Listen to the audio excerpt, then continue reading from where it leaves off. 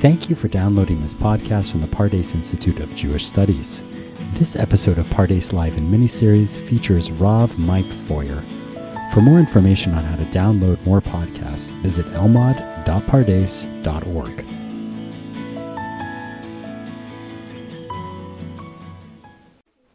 As always, I want to thank the Pardes Institute, that's pards.org.al, for helping to make this class happen. So as I said, this is a new semester, and we will be building on what we did last semester, but my attempt will be to make it accessible to those of us that were not together. So what we're going to do today is I will take probably the first 15, 20 minutes to try to grab the loose threads of where we were last semester and put us in place.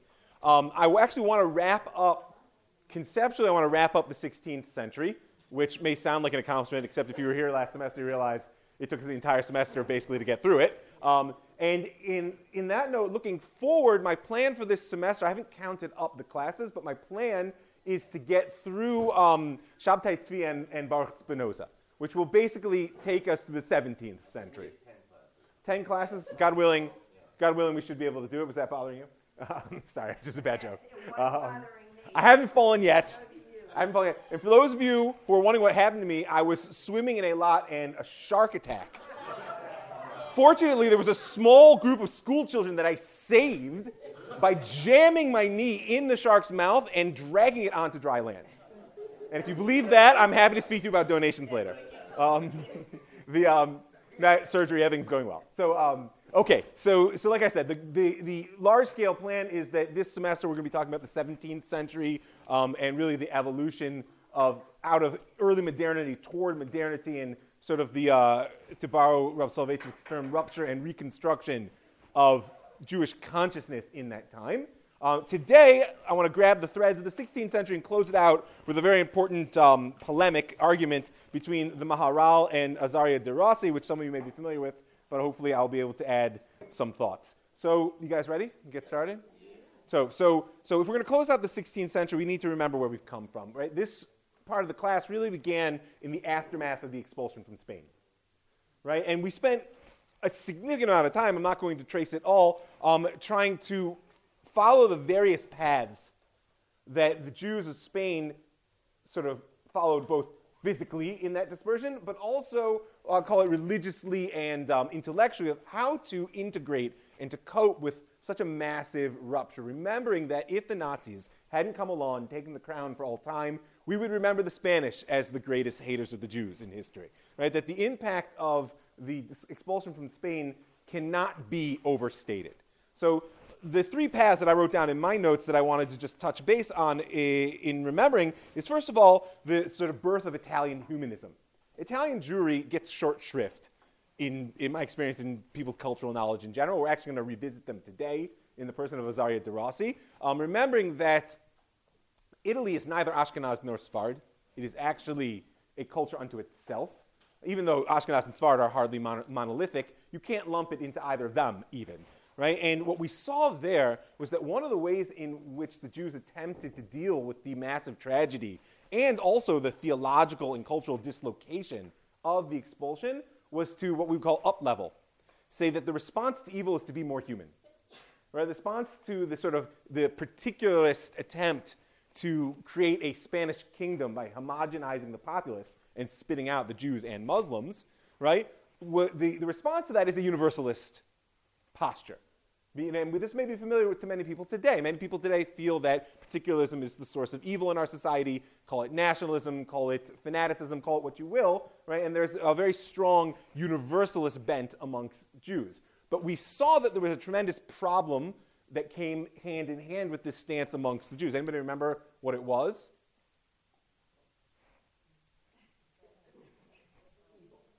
Well, I mean, the reality of evil, right, that's for sure number one. Just because you're a happy universalist doesn't mean they'll leave you alone. That's an important point, right? Number two was that, yes, assimilation, is that breaking down the walls of the ghetto opened the doors to assimilation.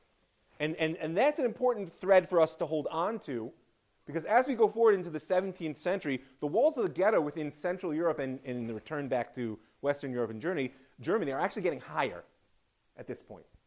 Right? There's a retrograde motion. Before the 18th century, which we'll see sort of the the Enlightenment and the Emancipation, which I like to call the Emancipant, and the breaking down of those walls, and of course the subsequent birth of a more familiar Judaism of the Reform and Orthodox type, and these questions of assimilation which plague us today. Is it possible to be a Jew who is open to the world as a whole and still faithful to tradition?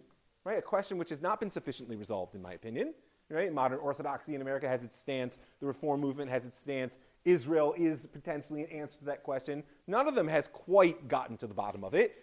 But we saw that really that question began amongst the humanist rabbis of Italy in their attempt to both be of the world and a Jew at the same time. And we will see them again, as I mentioned, in the person of Azaria de Rossi at the end of this class. So that's kind of one path that lays out there, and I hope you can see how it's going to follow us going down the line. Everywhere where Jews are welcomed into society, they will face a question of how to maintain their identity when the previous model of identity was us and them. When people want to be us and us, it poses not just a practical question of are my kids going to marry out, but it poses a more fundamental cultural question of what does it mean to be a Jew when you live without opposition, which I don't want to exaggerate. Obviously, there was still plenty of opposition in Italy, as we saw with the discussion of the Counter-Reformation, etc. I can't review the whole semester. But that's one path that we saw. Another path that we saw was what I characterized as the converso consciousness. Right? If you guys remember the story of Gracia Mendez, right, the merchant queen, right, or right, Doña Gracia, as she was called, or various other titles, right, that we saw that though the Jews were expelled from Spain proper in 1492, after 100 years of persecution, the bulk of the Jews who were expelled from Spain ended up where? Portugal, right? And now within Portugal, it was within a space of 5 years where there was a mass forced conversion there as well. And this is what gave birth to the converso experience. People aren't familiar with conversos. Converso is a more accurate and less pejorative term for what were previously known as Marranos. Jews that were forcibly converted to Catholicism, but continued to live to some degree their inner life as Jews, be it just as an inner identity, or be it through secret practices which at this point may still express themselves amongst Catholics who light candles in the closet on Fridays and all such stories that I'm sure people are familiar with, quite widespread in the world today. But the purpose for our discussion, because we're not going to go back through the whole thing, the conversos, as I pointed out to you, are going to continue to play a very important role going forward. Number one, if you recall, the Port Jews. The conversos, as they attempt to escape from the Iberian Peninsula, begin to spread out both in the Ottoman Empire and in Northern Europe and in the New World, the Atlantic seaboard, are going to both en masse represent a subversive element, because they're people who are literally culturally trained in not showing you who they are, right? But they're also going to represent their elite. The Port Jews will represent a wealthy, independent, and therefore very much antinomian, law-breaking element within society. The wealthy converso merchant who lives in Amsterdam or ultimately in New York or down in South America or wherever he is, isn't going to answer to the rabbinic authorities who want to bring him back into the fold. He's not going to answer to the Catholic authorities who he's escaped from, and he's not going to answer to the royal authorities who he can buy off. Who does he answer to? Himself. And his conscience is very confused, because that model of us and them, which for the Italian humanists they wanted to get rid of, for him has become he can't tell whether he's us or them. But this is the nature of converso consciousness. It's an inner identification with being Jewish that does not necessarily find its expression through the classic structures of rabbinic law. Something which today sounds familiar to us. Today, we live in the 21st century, we recognize the individual as the unit of measure for identity, right? I am what I am because I identify as such. I'm not going to get into arguments of philosophy and culture, etc. That's just a reality in the world today. That was not so in early modernity. It was still much more of a communal, shared identity for various reasons, both cultural and literally legal. The Jews in many places were, as we'll speak about today a little bit in Germany, were a legally organized community. Right? And the conversos will represent this new path into modernity, which will be my Judaism is how I identify myself, which is to a certain degree unconnected to its outward manifestations, to the point where you'll have conversos who are practicing Catholic monks but see themselves as part of the Nacio, this Portuguese Hebrew nation. And we will follow them. They're going to play a very important role, like I said, not just in the economics of the rising first mercantile and then sort of capitalist world, but also in the story of Shabtai Tzvi and the spread of significant heresy. So we'll return to them as well. So we've got the Italian humanists. We've got the Converso consciousness. The third one that I wrote down, well, before I go there, questions, comments, just, yeah. Remind me your name, I'm sorry. Mindy. Oh, I'm supposed to pass around these things to sign up people's names. I think that's a bit of a sort of a, what's the word, anachronism. They just simply aren't going to be told what to do. I mean, their cultural training has been such that in order to maintain a sense of self, they're in rebellion. Right?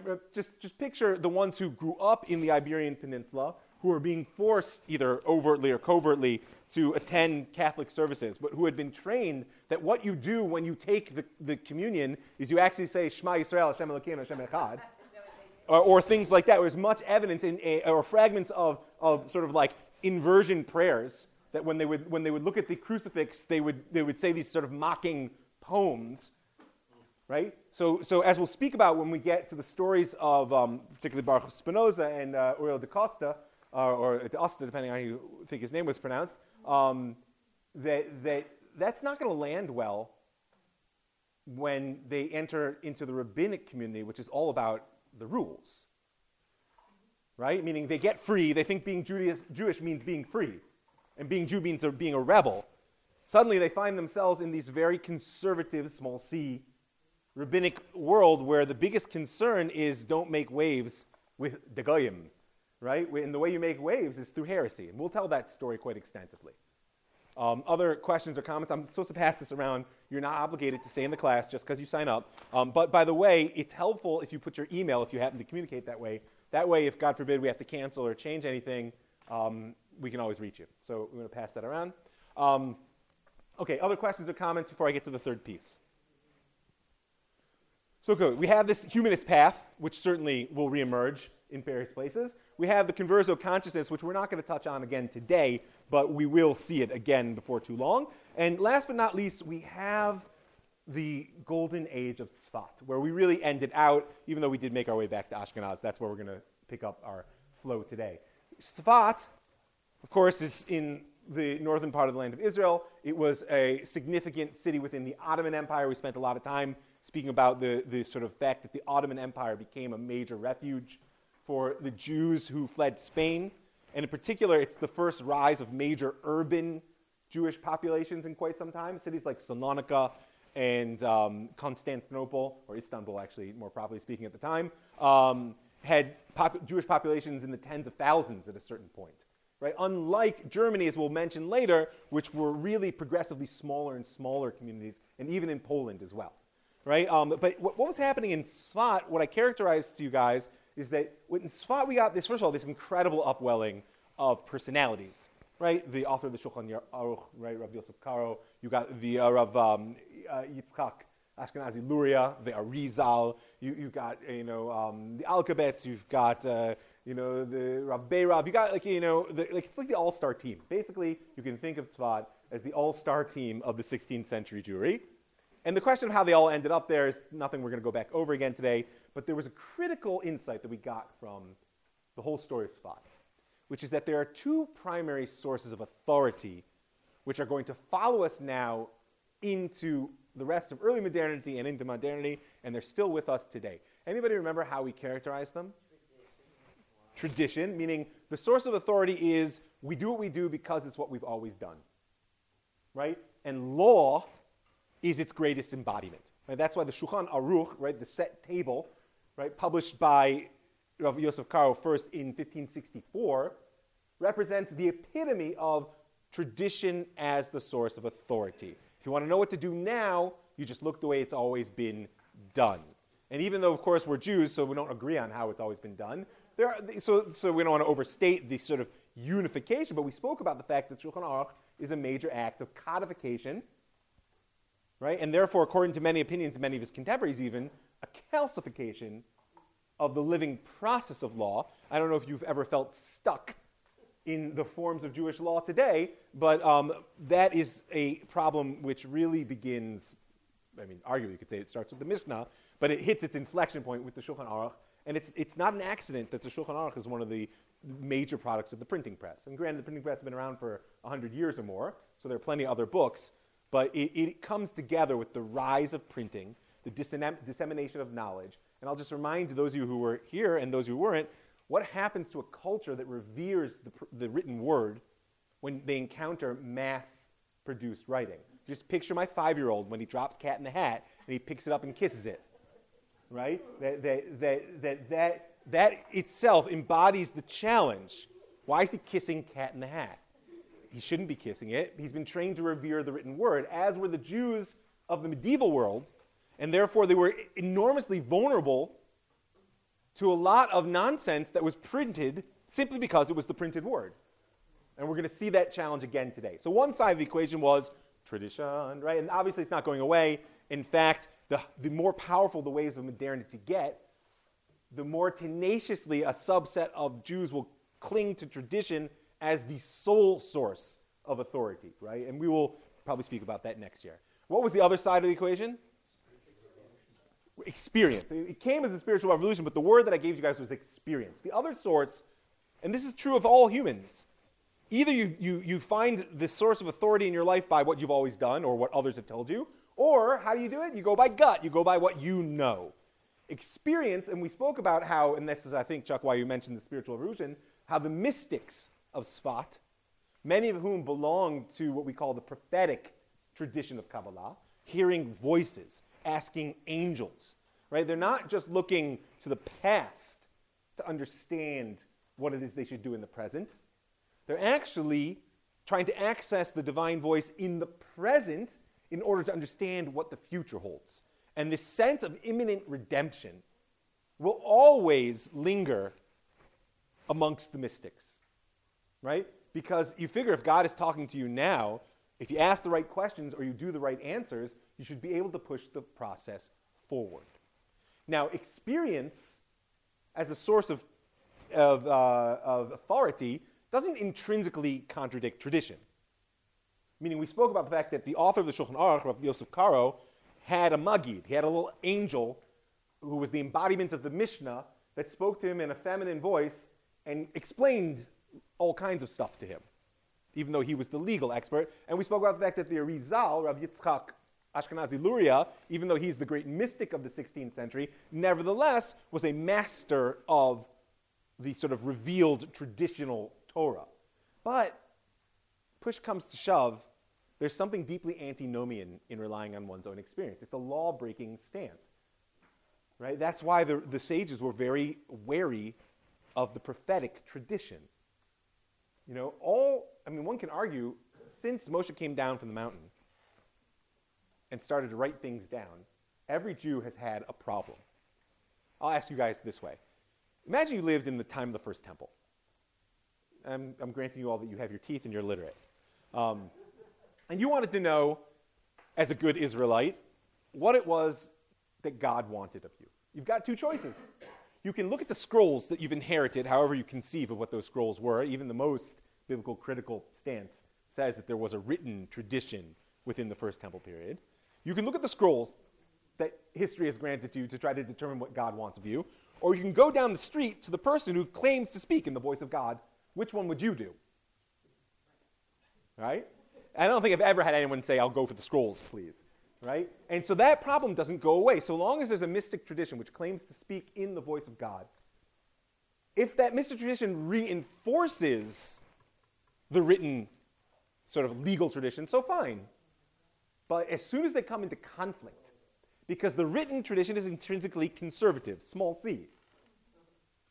Why? Because if the source of what we do now is what we always did, then my greatest aspiration is that my children should do exactly what I do. Right? But as I pointed out to you, the Torah wants to see the presence of God on earth. Those two are going to come into conflict at some point or another. Because if the Torah wants to see the presence of God on earth, but religion as tradition wants my children to be just like me, and I've never seen the presence of God on earth, you see, there's a conflict coming. Which is why the Torah of the Arizal is going to play out in very powerful ways in the spiritual revolution that we'll speak about, spiritual rebellion of Shabtai Tzvi. It will play out within the very law-breaking but progressive process of the reform movement. And it will play out in the Zionists, who certainly chucked the past in favor of the future. Right? So that's the third piece, is that tension between tradition and experience becomes an axis around which a new identity can evolve. Those are the three pieces that I wanted to touch looking backward. Questions or comments before we jump over to Ashkenaz and we pick up the thread of history in the traditional sense. Yeah, no. Back to the converso question, sure. Yeah. In other words, the people convert. What do the rabbis of the time feel, say, do it? Do they also convert? Do they read? So that's a big question that I can't answer in its entirety right now. What I would say is that, remember, this is forcible conversion. So the people who were going to die back in Spain died back in Spain, although they weren't always given the option to die. Especially when it came to Portugal, it was a mass conversion and therefore pro forma, and that's why it left such a sort of a weak imprint of Christianity as opposed to what happened in Spain proper. But as we spoke about, there will be struggles of how one removes this stain from the soul. Because according to many of the leading minds of Judaism in the 16th century, Christianity was an idolatrous practice, at least for a Jew, if not for the Christians themselves. And therefore, they've fallen into the greatest sin a Jew can fall into. And we're going to see that play itself out in the Shabtai Tzvi story. Other questions, comments? Okay, don't be afraid to stop me. We're going to now jump back to Ashkenaz. Ashkenaz at this point, though, of course, is not in the Rhineland any longer. We've moved to Poland. That's a story I can't really review at this point. Two personalities that will help us understand the context, and then we're actually going to encounter some hopefully new thoughts. Rav Yaakov Pollock, who was from where?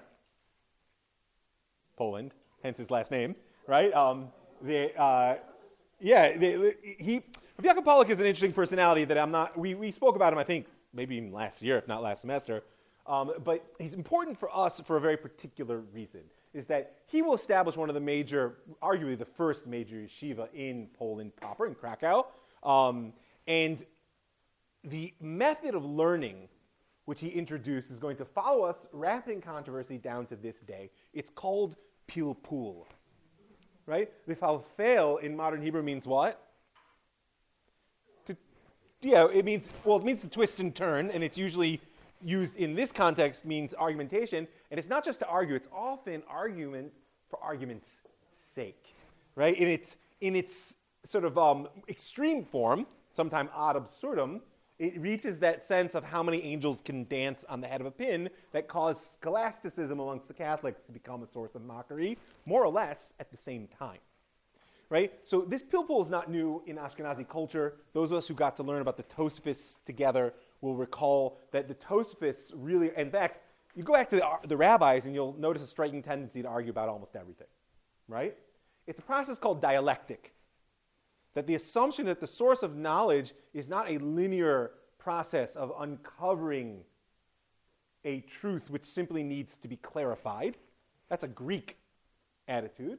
Right? But rather, truth is discovered through the challenging of questions and opinions, which by posing them against one another, cause new insights to emerge. You see it in the Gemara all the time. It was the Tosfos back in the 12th and 13th century who really reintroduced this method into the learning in Ashkenazi culture and basically turned the Gemara into an infinite document, as opposed to, if you recall, in the Sephardic tradition, the philosophers, Rambam chief amongst them, were ready to put the halachic process basically to rest. That's why the Rambam says in the introduction to his great halachic work, the Mishnah Torah, all you need to live as a Jew is my book and the Bible. Because, he was a modest man. Because the Rambam believed that knowledge could achieve certainty. And that he had indeed finished the halachic process. The Tosafos, who were his later contemporaries, believed that it was not possible. That the Gemara represents a portal, so to speak, or in our language, a network of infinite knowledge, and therefore each piece, standalone, deserves a question and answer process. Well, that was a productive result. We spoke about it last year. It has a strong rebirth at the beginning of the 16th century in Poland. Now, for our purposes, what's interesting about Pilpul, aside from the fact that it just will absorb a tremendous amount of the psycho-emotional energy of Polish Jewry, and that cannot be undervalued, because Pilpul prides itself on intellectual agility. If anybody has ever sat in a Gemara shir which focuses on the Achronim, who we will speak about at another time, like the later authorities, and a certain Achronisha way of thinking, which is, let's just say, less than straightforward. And you've sat in one of those Gemara shirs where the rabbi creates this complex construct and bringing in these sources in, and you don't understand what's going on, and then right at the end, boom, he pulls a thread right through, and it's just like, this shining moment. And usually when you walk out of shir, you have no idea what he said. But there was that moment where you felt a sense of enlightenment. So that type of intellectual agility, right, which can reduce itself, of course, to mental acrobatics, right, takes quite a bit of training. It is attractive to a certain intellectual elite and can give oneself a secure sense of cultural superiority, which has nothing to do with outward manifestations and has everything to do with one's inward posture. And that's why I like to call the Jews of Poland the original ghetto superstars. They were the ones walking through the streets of Poland, disparaged progressively, although in the beginning they were much better off than they were in Germany, but progressively disparaged till they get to the point of the Pale of Settlement in the 19th century, etc., on the outside. But on the inside, they're looking at all these Poles and etc. who disparage them and say, listen, I can take the Gemara, I can flip it upside down, I can turn it inside out, I can tie it in knots, and what can you do, you guy? Right? There's a way of holding a sense of inner wholeness and even superiority, which is a challenge to this very day, that identity that's bound up with a sense of superiority. Just warning people that when you combine that with a people free in its land, it's got potentially explosive consequences, something that perhaps we'll speak about in a year or two, if we ever get to the present day. So that's one piece that I want you to take away from this, is that Polish Jewry is on the track to becoming the intellectual elite of Am Yisrael. They're going to replace whom? Spain. They're going to replace Spain, right? And as we spoke about, like, there's a rabbinic tradition that God always brings the trufa lifnei hamaka, right? He always brings the medicine before the wound, so to speak, right? And that Polish Jewry was already beginning to coalesce before Spain was even destroyed. And lo and behold, Spain's destroyed, and you already have a thriving community, which indeed will both numerically and intellectually become the center of world Jewry until its destruction at the hands of the Nazis. So that's one piece to hold on to here. The other important piece about Pilpul is it's representative of a process which remains a challenge to today, which is the progressive disassociation of the Gemara and Halakha. Now, why does that matter? The Gemara, the progressive disassociation between the Gemara and Halakha, between the document which is the Talmud and the legal process of its application, which we call Halakha, Jewish law. What do I mean?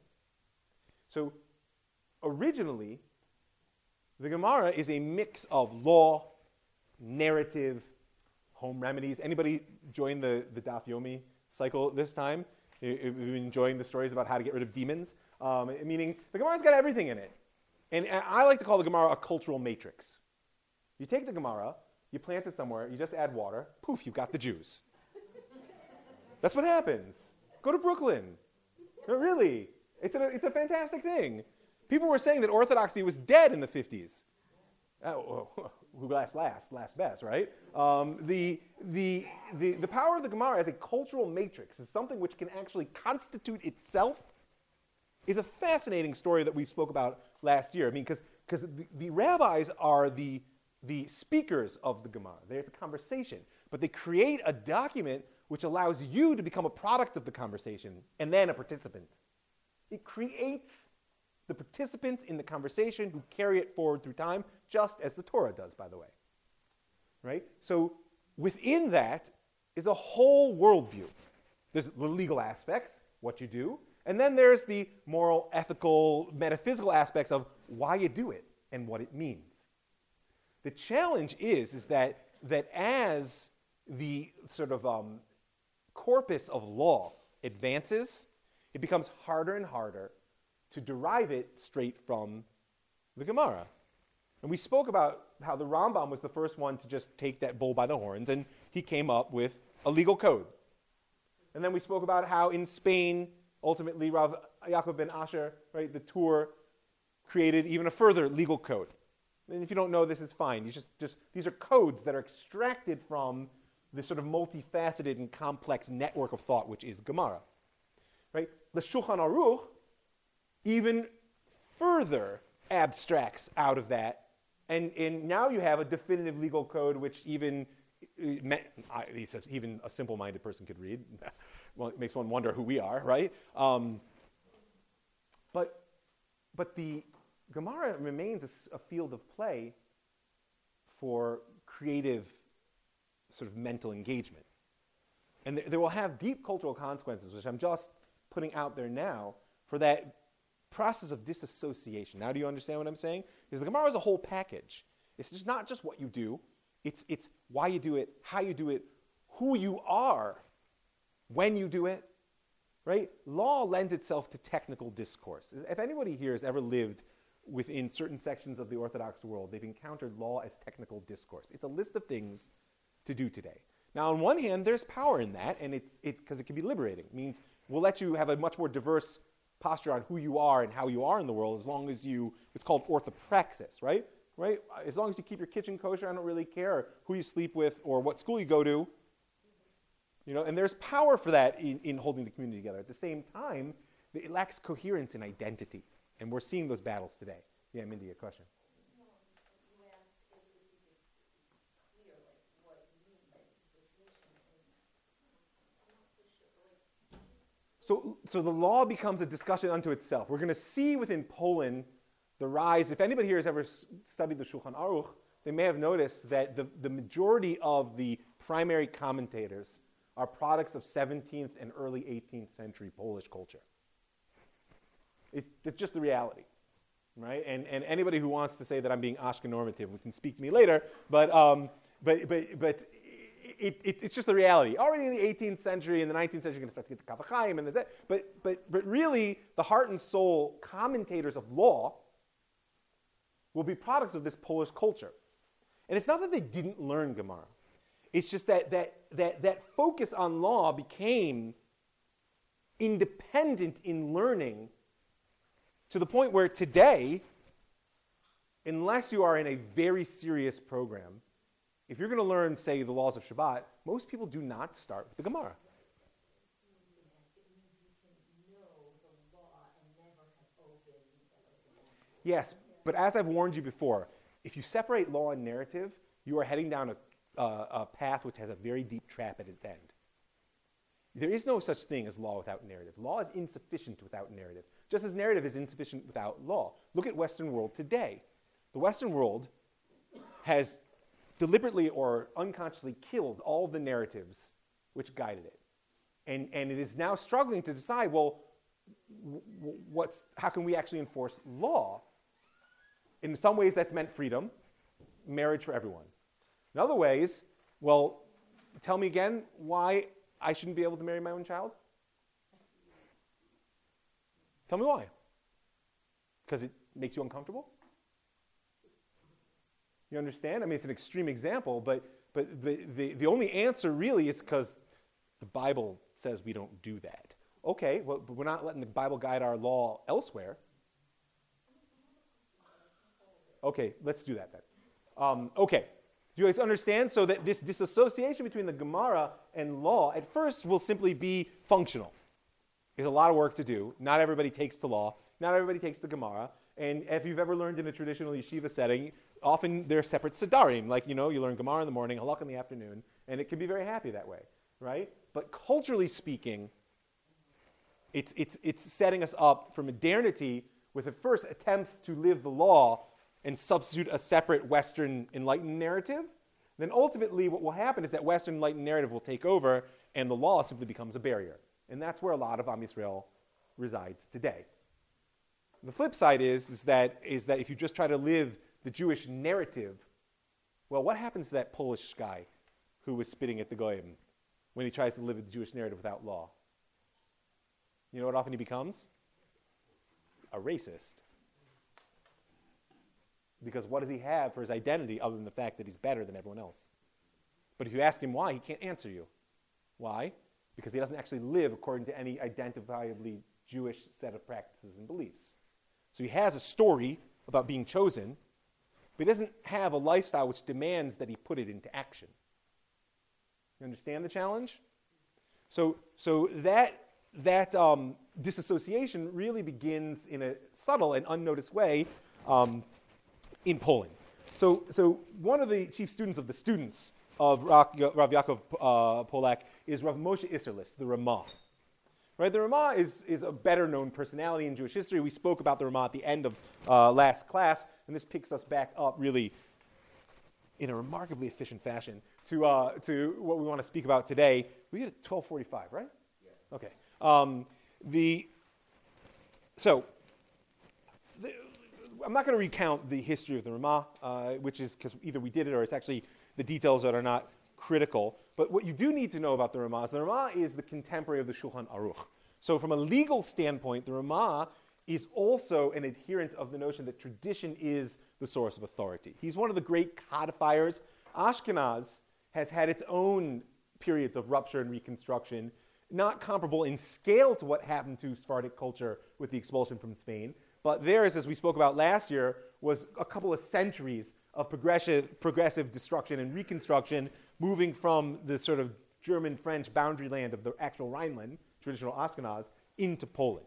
And therefore, in Ashkenaz, there's a tremendous emphasis not just on law, but on tradition, right? And you know, I'll take a minute to just speak about the power of tradition. Don't worry, I'm not going to start to sing to you. But there's a reason that that's like the thing that everybody remembers in the Fiddler on the Roof. Because there's nothing unique about the Ramah's position on law in Ashkenaz. Okay, beseder, he doesn't always agree with the Shulchan Aruch because he gives different weight to different prior authorities. Fine, anybody who's learned law, be it Jewish law or secular law, knows that precedent is always broad and you have to wind your own way according to your understandings to understand what the law actually says about the question today. However, Ashkenaz is particularly marked by an adherence to minhag, to tradition, right? In the sense that what culture is a continuity with my ancestors. And as we've spoken about here many times, how many people here identify themselves as Ashkenazi Jews? How many of you were born in Germany? Oh, you were? You don't often get that answer, right? I mean, but you can get my point. But you're not German. Army baby? No, my mother was from Lithuania, my father was from Poland. Were you born in DP camp? No, I'm in the town outside. Wow, So basically, a lot of what people who were born in Germany were not German because they were all dead. Right, exactly. And not so many of the actual Yekim left. Thank you. But my point is that nevertheless, that doesn't mean you're not Ashkenazi. Even though you look into the classic sources from the Mishnah onward, and minhag is a geographic designation. Right? You have the minhag of the town you are from. People like to do that today. We're in retro. They figure out where my ancestors were. My children are begging me to figure out whether we're Dutch or not. Right? Why? So, it's like I'm telling you, they're hawking me every single day. In fact, they deeply resent the fact that being an American, I still keep 6 hours because I didn't grow up in a traditional home. So they hate me for that one. But it's all right. It's low on the list, actually. But this idea of a geographic designation for one's minhag, one's custom, is breaking down well before our time period. But one of the hallmarks, if you recall at the beginning of class, we spoke about the five basic characteristics of early modernity, and one of them was communication and transportation. There's just a faster world out there, even in the 16th century, right? And therefore, there is a new model of identity which is coalescing within the law books. And that's what's unique about this time. So the Ramah isn't just codifying law, he's codifying Ashkenazi tradition as law.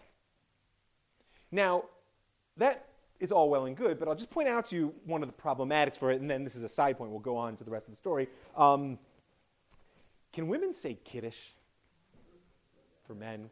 Yes. Everyone's nod your head. Say yes. Yes, they absolutely. Should they? Right? So I teach this here at Pardes. I'm very fond of empowerment where I feel that it is possible within the halachic system. I also feel it's not always possible, to be honest with you. But where it is, I'm very fond of it. And Kiddush is a good one. Because like so many women have been taught, especially out there in the Hillels of the world, that they can't make Kiddush for men. So then you open up the Shulchan Aruch and you show them like it's actually obviously. In fact, there's a question of whether on Friday night when a man comes home from shul and his wife is there, whether actually she shouldn't be making Kiddush because he's already accepted Shabbat in a D'oraita fashion. And they have to come up with some reason why for 1,000 years men have been making Kiddush. But anyway, if you look, not the Ramah, later, but it still makes my point. If you look into the Mishnah Brura, people are familiar, early 20th century, later codifier of Ashkenazi path in both law and tradition. So the Mishnah Brura brings down all the arguments. He agrees, yes, a woman can absolutely make Kiddush, but he says, Ganaihi. It's a disgrace. Well, okay, now here's the thing. I'm willing to bet that in Radin, at the turn of the 20th century, that if you were sitting in someone else's house and his wife stood up and made Kiddush, the first thing everyone would do would look at this man and say, what are you, illiterate? You're an ignoramus? Your wife's making Kiddush? Right? So in that context, it made perfect sense for the Mishnah Brura to say, Ganaihi, it's an embarrassment. Right? It's a shameful thing within this house. Learn to say Kiddush, man.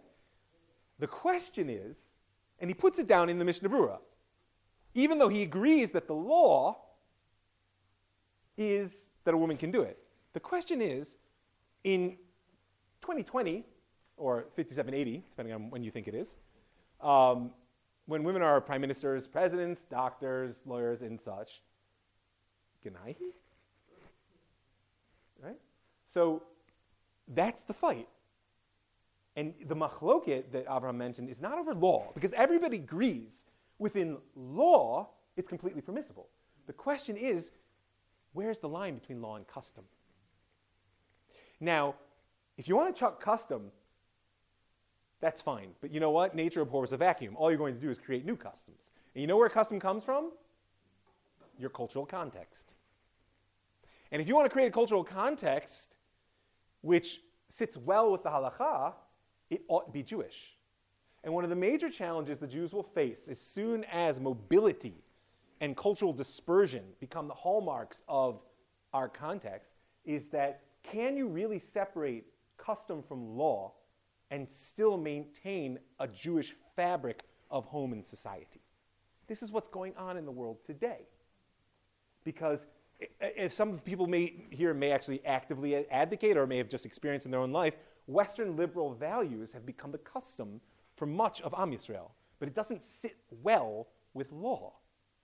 On the flip side, the Orthodox world is in a fully reactionary stance in which it refuses to make a distinction between law and custom, and therefore ends up trying to recreate often medieval Poland. I mean, you can go not so far away, and they're still wearing knickers and funny hats. With all due respect, I don't mean that disrespectfully, but just to make the point, meaning there's an attempt to actually recreate in order to maintain the social fabric which protects the law at its core.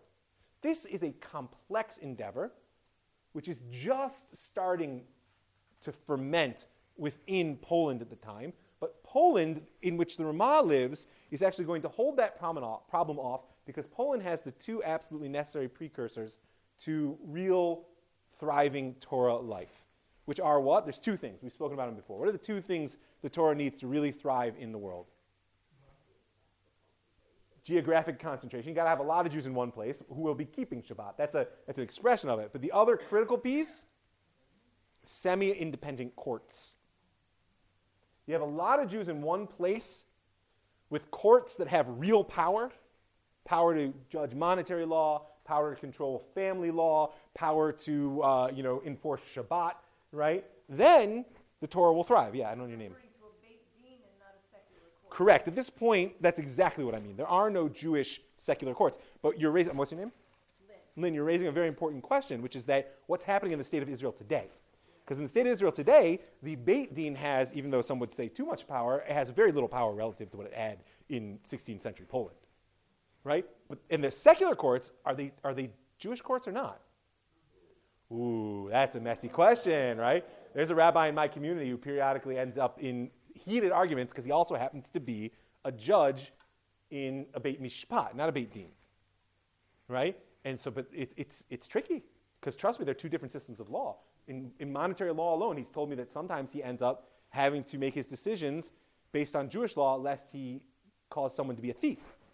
Because secular law might require me to pay someone else, but religious law would say, no, I'm not required. Therefore, if he forces me to pay them, what is he doing? He's a thief. He's removing my property unjustly and giving it to someone else. Complex. So he's essentially writing two opinions in his head. Yes, but he's adjudicating law, and of course, it's a public system. Therefore, he's not just operating on his own under the radar. And this is something which, in the world today, is called mishpat ivri. Right? How much role does Jewish law serve as a precedent for secular law within the state of Israel? It's a longer discussion, but yeah. The concept of semi-independent, the state itself, or the organization there, was actually giving these courts. So yeah, let's explain that. Geographic concentration should be fairly clear. As the modern period progresses, more and more Jews will be found between the Russian Empire and whatever form that Poland takes on the West. If people are familiar, Poland is the sort of like hide-and-seek state of European history. But the Jews, whatever you want to call it, Galicia, you're going to call it Belarus, you're going to call it the Pale, whatever it is, the Jews don't move around so much. In fact, they will be, before the war, if I'm not mistaken, close to 90% of the world's Jews in that region. I'm not mistaken, it's close to 90%. Now, we got a lot of time ahead of us. But that's obvious. What do I mean by semi-autonomous courts? Yeah, remember, a court can function simply as a court of consent, right? What we call today arbitration courts. You go to the rabbi because the rabbi knows, right? The place where I say semi-autonomous is that when the state empowers those courts, then, even if you don't want to go to the rabbi, like put it this way, in the state of Israel, if I try to bring you to Beit Din because you hit my car, you'll either come or you won't. And if you don't come, you know what happens? The community news you. Well, it depends on what you think of the new, right? If I take you to civil court and you don't come, what happens? You get fined. They might take your car. They send you cops and bring you to jail, right? Because there's a power that stands behind the authority of the court. So the relationship between the secular law and the religious courts within Poland is all based on the fact that the Jews were given, way back in the 13th century, a charter basically to manage their own affairs. Right? I'm not going to go all the way back to the 13th century, but that will evolve into what becomes known as the Council of the Four Lands. Yes? Isn't it also possible that at that time the news had a lot more social? Excellent point. In the 16th century, a new was excommunication. And it was a very powerful tool.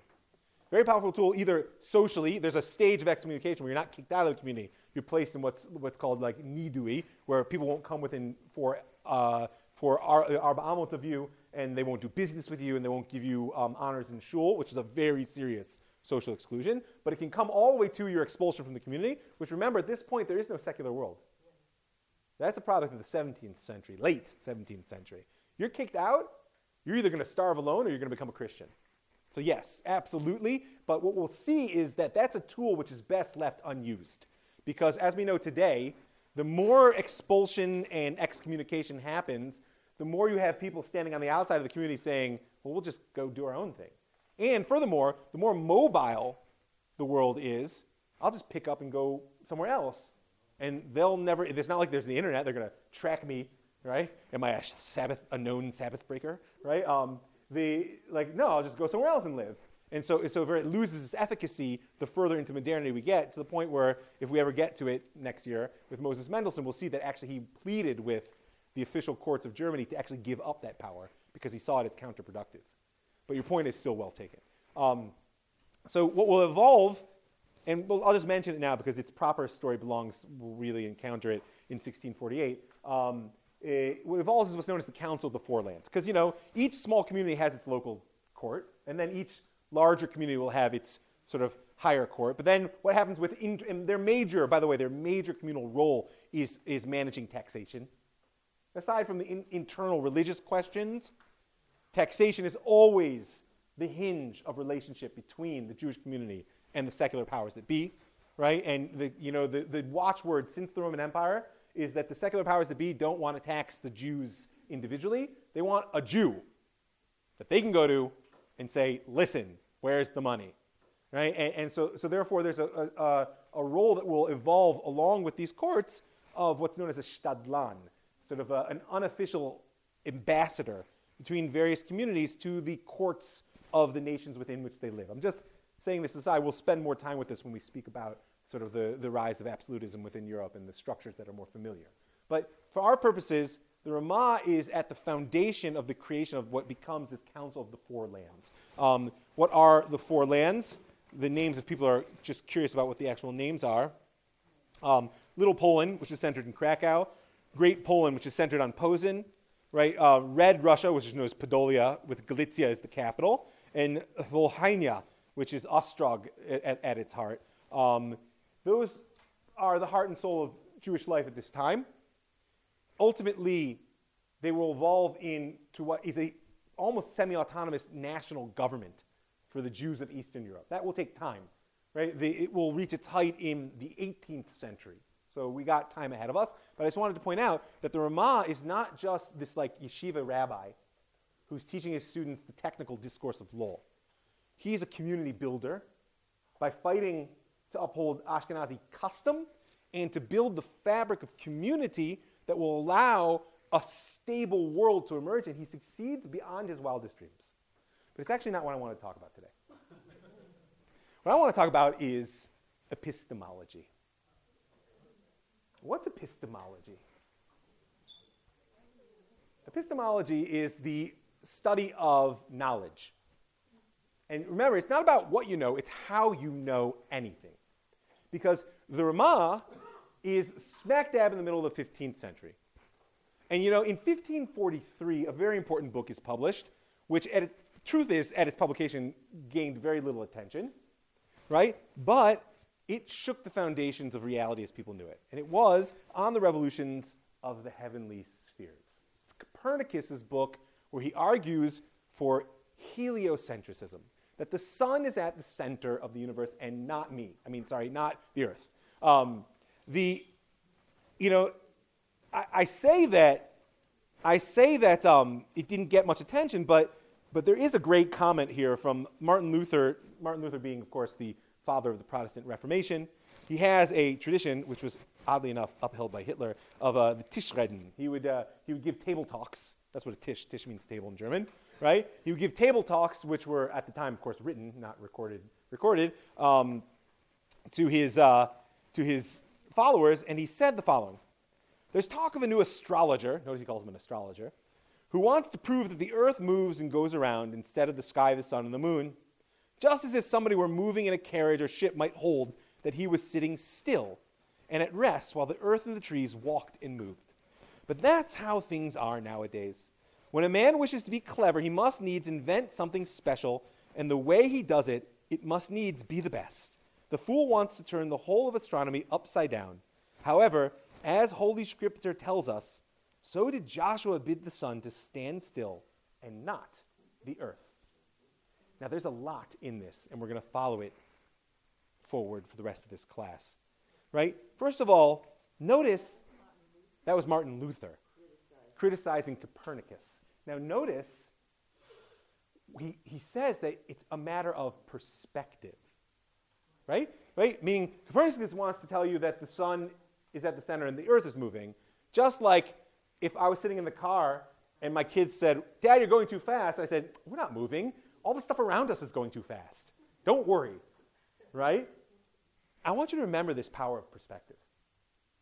Right? Then he says, everybody today wants to be smart and overturn the apple cart. Right?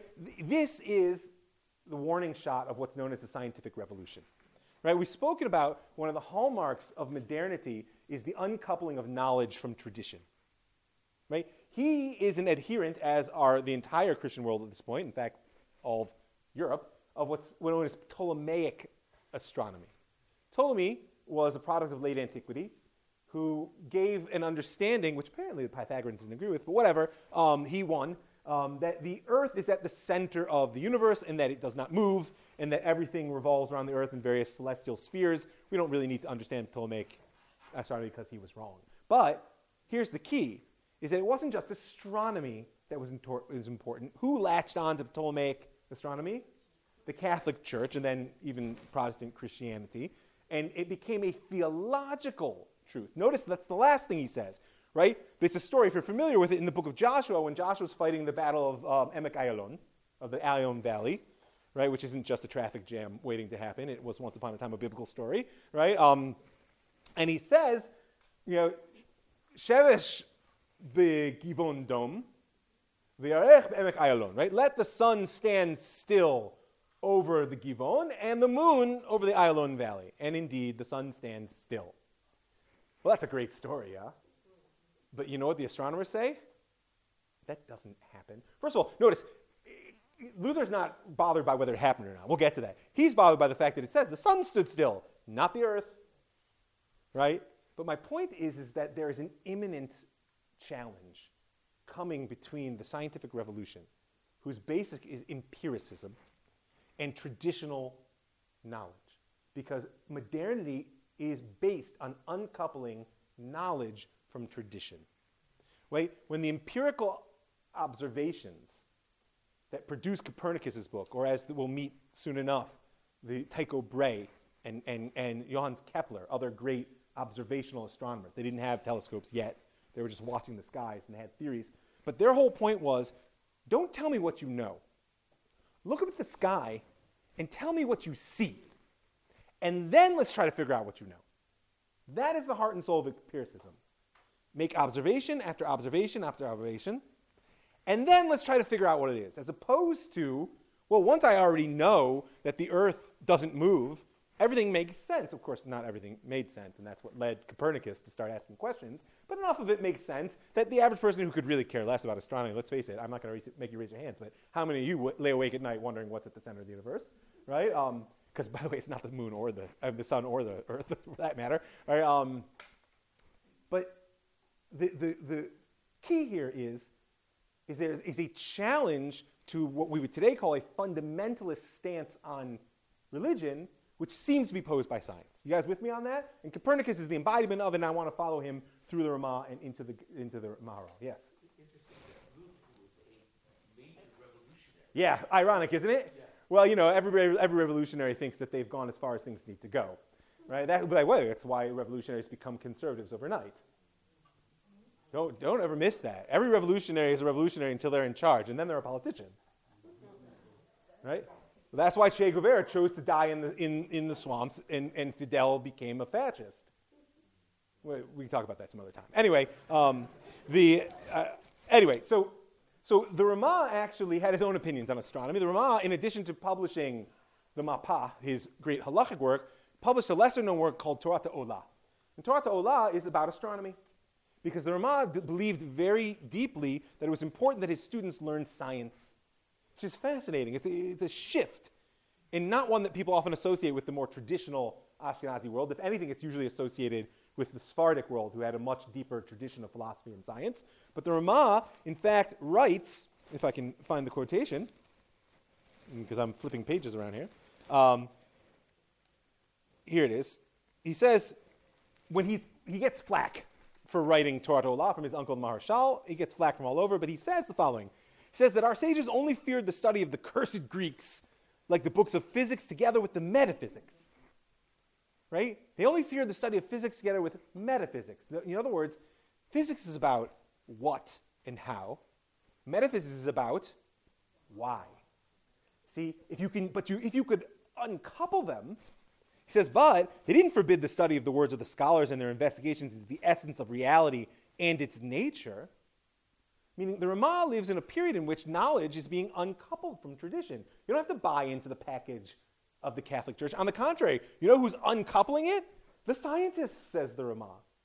I want to know what they say because they're describing reality. And if you're going to follow the Torah, and that was his entire goal, he wasn't interested in astronomy for astronomy's sake. Astronomy is very important in Jewish tradition. Why?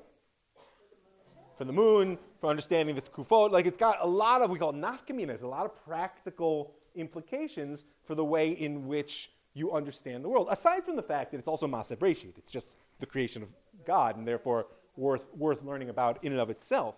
Okay? But the thing is that the sages had their own sense of astronomy. And it doesn't really map well onto modern science. But don't worry, because the Ramah had the Rambam to rely on. He says that, he being the Rambam, when he's speaking about the progress specifically for astronomical thought, which the Rambam was very, very engaged with. But remember, the Rambam is in the 12th century, 12th and early 13th. The Rambam says following. He says, you must not expect that everything our sages say respecting astronomical matters should agree with observation. For mathematics were not fully developed in those days, and their statements were not based on the authority of the prophets, but on the knowledge that they themselves had derived from contemporary men of science. And he says, but I will not on that account denounce what they say, whether it's true or not true. On the contrary, whenever they can be interpreted as correct, we will do so. I was paraphrasing the end there, because why read you the whole thing? What's the Rambam telling you? Who is the arbiter of whether the sages were correct or not?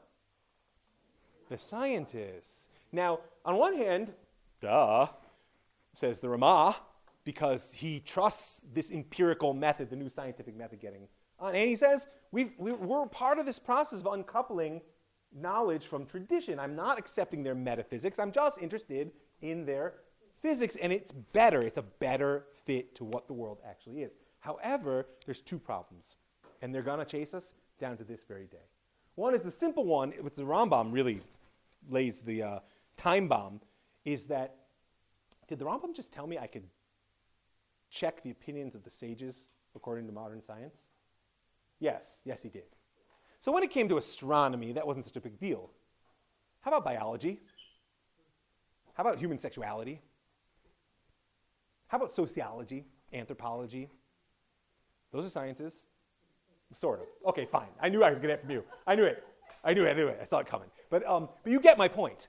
Meaning, this is a chink in the armor of what's known as emunat chachamim, a faith in our sages. I told you, the Gemara is a cultural matrix. And if you want to be able to put it somewhere and have the Jews spring up, it's a whole package. Now, the Rambam says, fine, but are you really going to grind up a sheep's stomach and put it on your eyes in order to see the demons that are around your bed? Probably not. Okay, what about the astronomy? No. What about all those other issues I mentioned? Yeah, Alan?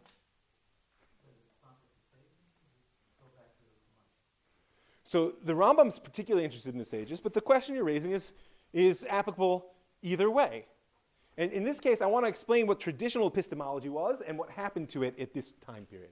Right? Yeah. Do you think he was influenced by seeing bodies? He was a physician. The Rambam was a man of science of his day and simply was not going to deny the evidence of his senses. This is what I'm saying. So at the same time, in the 16th century, the Ramah started to encounter Copernicus and Kepler and Tycho Brahe, and he said, listen, they're right. How does he know they're right? Because empirically, I can see that's how it works. So here's the thing. Classic epistemology came to the Jews from Rav Saadia Gaon. Remember, epistemology is not about what you know, it's about how you know anything. And Rav Saadia said there are 4 elements that make up epistemology. One is the evidence of your senses. Right? Sounds good until one experiments with psychedelics and realizes that perhaps it's not as all reliable as you might think. But it sounds good. The evidence of your senses. Number 2, acquired knowledge. Books, learning, etc. Number 3, logical deduction. Right? Things where there's smoke, there's fire. I mean, the internal processes of the human mind which he believes to be universal. Right? You don't have to learn. If I tell you that all men are mortal and that Socrates is a man, you're going to be able to derive for yourself that Socrates is mortal. You don't need to be taught that. Something which, by the way, is under attack within the academic world today and the postmodern notion that philosophy and science are products of white culture. Just note, yeah, it's what's happening today. And there's a lot to be said for it, in all honesty. That doesn't necessarily mean that it shouldn't be learned, but just be wary of absolutisms. But there's three. That's three. Senses, acquired knowledge, and logical deduction. The fourth is authentic tradition. Because, of course, Rav Sadia was a rabbi. And what's the source of authentic tradition to him?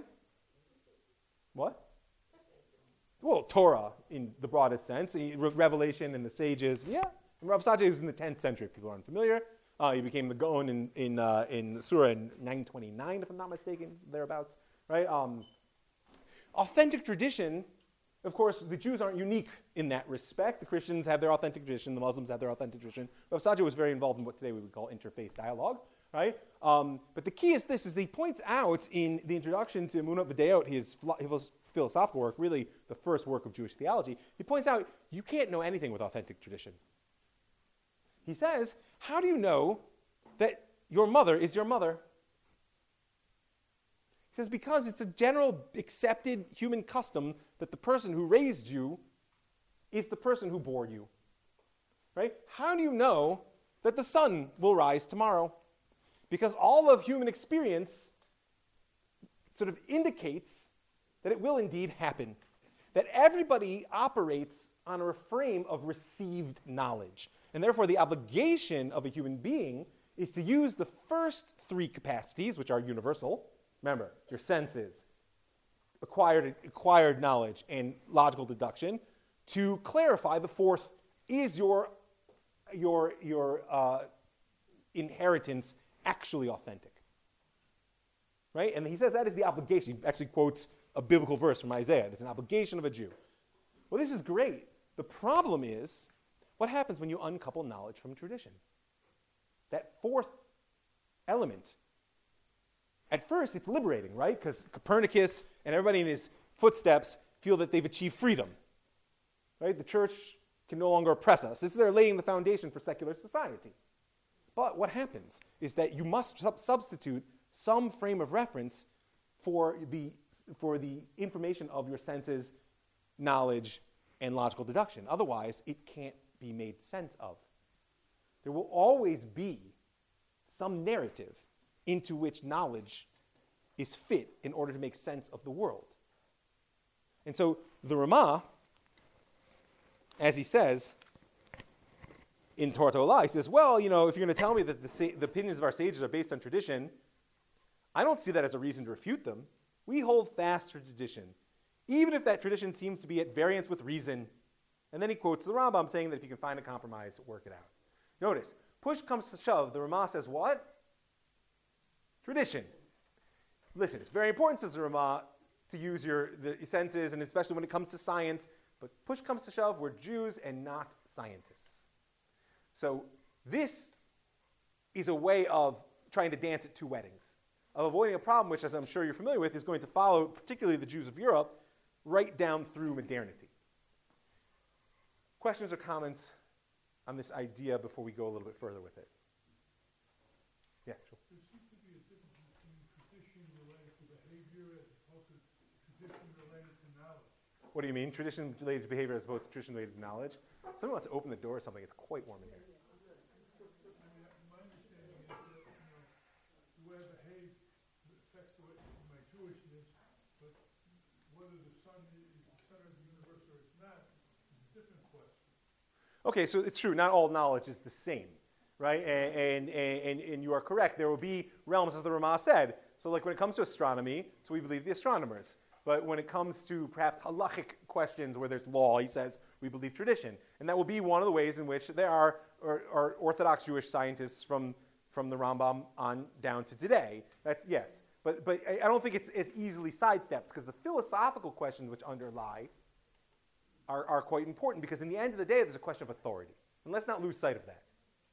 Right? If you begin to undermine the narrative, and we're going to come to a very particular point of it, well, you know what? Let's seize the bull by the horns, and yeah. So if what we're saying is, if the sages are wrong about astronomy, what else are they wrong?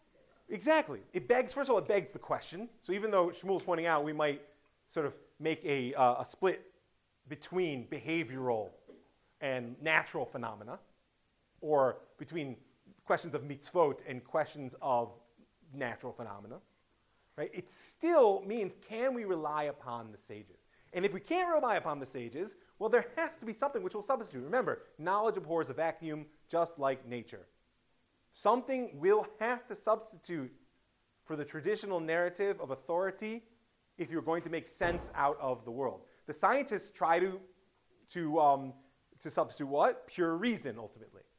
Faith in the human mind. You know where that gets us? Auschwitz and Hiroshima. It was very logical what happened in both cases. Made perfect sense. Right? So to think that those are value neutral, which indeed science fooled itself into believing it was, is, I think at this point, a mistake. Nevertheless, that doesn't mean that one becomes a fundamentalist in response, because you know where that gets us? The Inquisition. Uh-oh. Okay, so we do have a solution, though, because we're Jews, because we don't have to be in one place only in one place at one time. So I want to actually, because I only have about 20 or even less minutes left, I want to trace a thin line, and I'll thicken it next week. The Ramah has a student who's not so well known out there, but he's an interesting personality. His name is David Gans. David Gans. You guys have been nice to me and not asked me to write anything down lately, so I'll write this one down. David Gans. Gans means goose. Yeah. German, I believe. He's actually known as David Arvazi elsewhere, which is it's a goose in Hebrew. But anyway, so in his early years, he grows. He's born in Germany, and he's representative of a shift in the base of Torah knowledge because he absorbs everything he can from the yeshivas in Bonn and Frankfurt. But if he wants to learn more, he's got to go to Poland, even at this point. He's born in 1541. He makes his way probably around age 18 to the yeshiva at Krakow, where he sits at the feet of the Ramah for several years, learning not only law, but also his interest in astronomy. Because David Gans will go on to be the author of several important works on astronomy, and even he will translate out of Hebrew into German, although I didn't actually write down what he translated. Into German, what are known as the Alphonsine tables, going way back, right? Those are the tables written at the behest of King Alphonse of Spain, right, that were used for navigation. Those are the tables that allowed Columbus to sail the ocean blue. And they were originally done by Jewish astronomers of his court, right, and had been maintained since the 13th century in Hebrew by the Jews. Right? And so therefore he translated them for the students of Kepler into Hebrew. Actually, Tycho Brahe. Sorry, the students of Tycho Brahe. But I am getting ahead of myself. So Gans absorbs both a love of Jewish learning and a love of astronomy from the Ramah. He leaves Krakow and he travels to Prague in 1564. Just as the city is actually re-welcoming the Jews, they'd been expelled only a few years before. And he's there for a while, but in 1581, Prague is graced by the presence of Emperor Rudolf II, who moves his capital, he's the Holy Roman Emperor, he moves his capital from Vienna to Prague. This is a great part of European history that I can't go into. Rudolf II is a fascinating character. People are interested in like wacky royalty in like early modern European history. Look up Rudolf II. He is interested in astrology, alchemy. He wanted to bring all the so-called scientists of Europe together to try to find the Philosopher's Stone, those who've read Harry Potter, right? But he's also, interestingly enough, the great patron of observational astronomy. And so Tycho Brahe and Johannes Kepler were both part of his court. Now, why do we care? Gans actually records in one of his works that he spent several days doing observations in the observatory, I guess you would call it, of Brahe and Kepler. The result of Brahe and Kepler's work are what are known as Kepler's laws. If you're familiar with them, there are 3 planetary laws. We're not going to go into it. Don't be nervous. The key is, these are the first ever asserted natural laws. Why does this matter for us? Because these are the first mathematically precise, verifiable, and therefore universal statements about physical phenomenon. Read, you can't argue with this. You can't argue about the way the planets move. We have proved it beyond a shadow of the doubt. And Gans is there in the midst of this environment. So the Gans learns from the Ramah. He goes here, he absorbs, he gets his own story in his own right. Maybe we'll come back to it, but I want to get to my point. And Gans then in Prague becomes the student in 1588 of Rabbi Yehuda Lau ben Bitzalel. Anyone know who he's better known as? The Maharal. The Maharal was actually, Maharal comes back to Prague. He was born actually in Poland, somewhere between 1512 and 1526. Actually, there's a lot of debates about when he was born. He became the Landesrabbiner of Moravia in 1553. The Landesrabbiner is an institution we'll speak about. The German Jewry at this point was organized into political units, right? Because the various states of Germany are still ruled by the Holy Roman Empire, and therefore, like I said, it's much easier to have the big Jew that you deal with.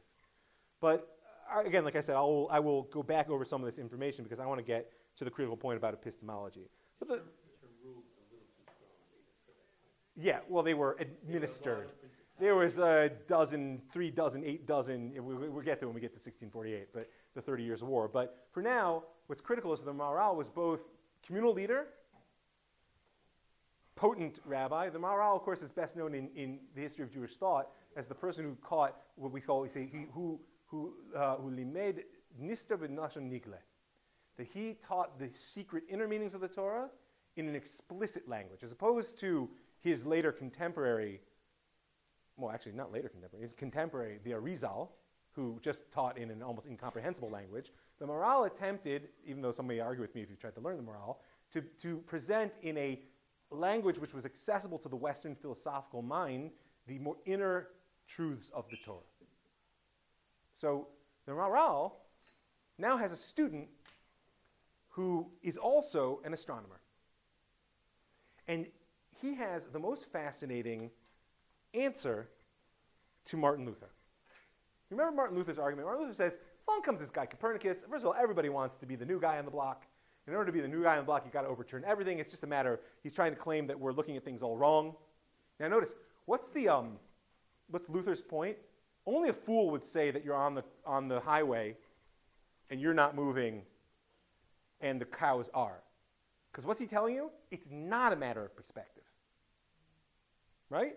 He's telling you there is an absolute truth to what you're after. And that, by the way, is very symptomatic of the early Protestant movement, which was still sort of riding the wave of Christian humanism that came out of the Catholic Church, that there simply must be truth. For the Protestants, they looked for it in the text, and therefore the Protestants very quickly moved toward a literalist stance on text.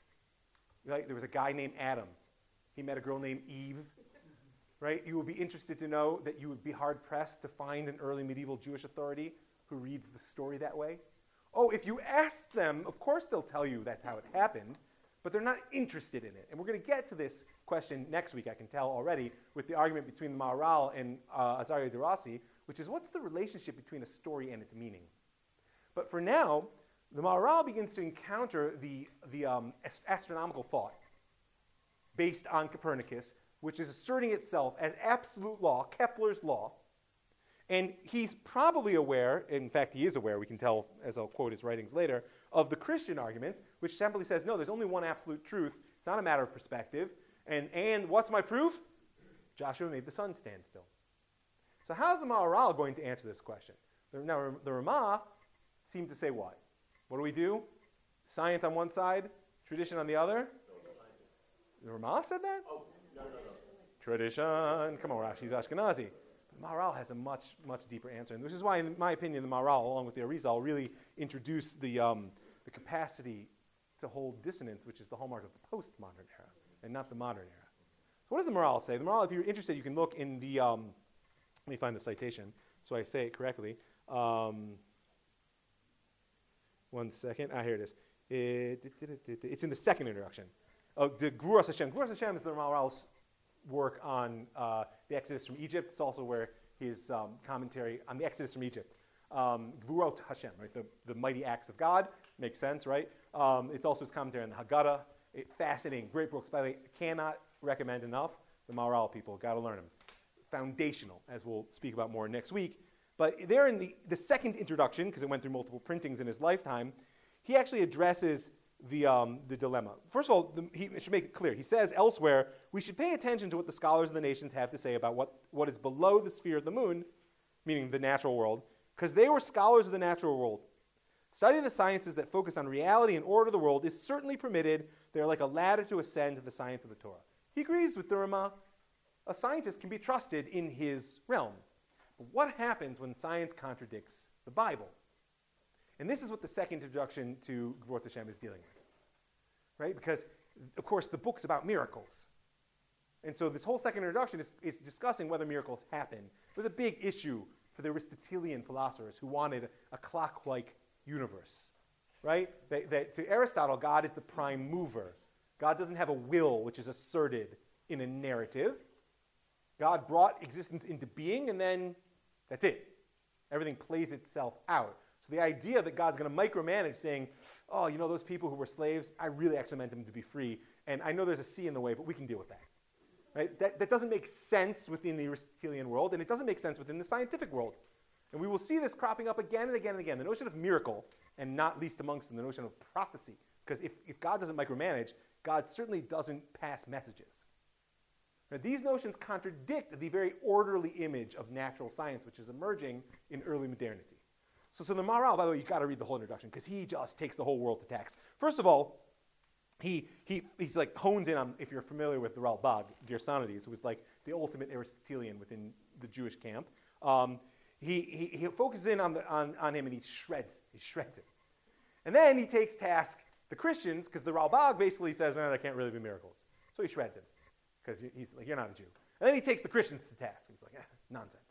And then he says, by the way, I just want to point out that God can do anything. So why am I even having this conversation? Fine. Now I'll tell you the truth, he says. Tell you the truth. He says that when Kepler taught us the laws of planetary motion, he is correct. He's absolutely correct. That's what he said. Everything that happens underneath the sphere of the moon, meaning what's called Tachat Galgal Yareach, means the natural world. The scientists, you can trust them. Well, then how could the sun have stood still for Joshua? He said, well, he got news for you. The sun not only stood still for Joshua, it only stood still for Joshua. So it says the Maharal, there are actually two planes of existence. There's the natural world, and there's divine will. And he said, for Joshua and the children of Israel, who needed the sun to stand still, and for the Canaanites that they were fighting in order to defeat them, the sun stood still. For them, the sun stood still. But the rest of the world, they were with Kepler. Why? Because they weren't within what he calls the Ophek. They weren't within the horizon of need. It's a fascinating assertion, because even though he doesn't say it explicitly, what I would point out to you is that his answer is that what's the defining characteristic that negotiates between the natural world and divine will? Human consciousness. Joshua and the tribes were on a path. They were on a mission. And insofar as that they had embodied the divine will in their consciousness, says the Maharal, well then there's only divine will. Insofar as you're just going along in the world as it goes, well, the world goes. The scientists are absolutely correct, says the Maharal. And someone in China or Africa or North America, when Joshua made the sun stand still, they weren't even there. They weren't there. No. It's two worlds which normally exist in parallel, intersecting through the human mind. Well, that's the interesting thing, is that every classical physicist, from Kepler to Oppenheimer, arguably Einstein would have said God doesn't play dice, right? But from Kepler until, let's just say, the beginning of the 20th century, early 20th century, would have laughed at this. And then all of a sudden, you start getting people like Schrodinger saying, well, the truth is, you guys know Schrodinger's cat? Right? Schrodinger points out that the behavior of subatomic particles cannot be determined. He didn't point it out, actually. It was Heisenberg who first pointed it out. But it's indeterminate. And in fact, it's observation that determines it. So he sets up a thought experiment. No cats were actually hurt in this experiment. Don't be nervous. He says that if you had a system which depended upon the random motions of subatomic particles to set off poison that would kill a cat in a room, but you can't see it. Classic physics says the cat is alive or dead. Classic physics says Kepler or Joshua. That's it. You can't have both. Says, like the Ramah, we're Jews, we'll go with Joshua, fed a Kepler. Which is, by the way, the Jews really follow the Ramah in this, to this day, most of them. But Schrodinger actually says, well, we'll get back to tomorrow. Schrodinger actually says, no, the truth is, you know what happens? That cat is neither alive or dead. It's only when you open the door and you observe it that it actually achieves a specific state. That's a physics argument. And it has been proven out at this point, I wouldn't say beyond a shadow of doubt because it's quantum physics, but well enough. So says the Maharal, you want to be able to resolve between Kepler and Joshua? I've got news for you. There's only one thing that resolves between them. The human consciousness. Within the Ophek, within what we would call today the horizon of event, that the divine is definitive. Outside the horizon of event, yeah, Olam Kamin Hago Noheg. Kepler was right. That's the way the world works. Right? And the Maharal is going to have a profound effect going forward on this new epistemology, this new way of knowing the world, which is deeply unsettled. We haven't resolved it yet, but I think we've laid enough groundwork probably to stop there. So we'll pick up next week. We'll backtrack over the Maharal and the story, and we'll get to Azaria de Rossi.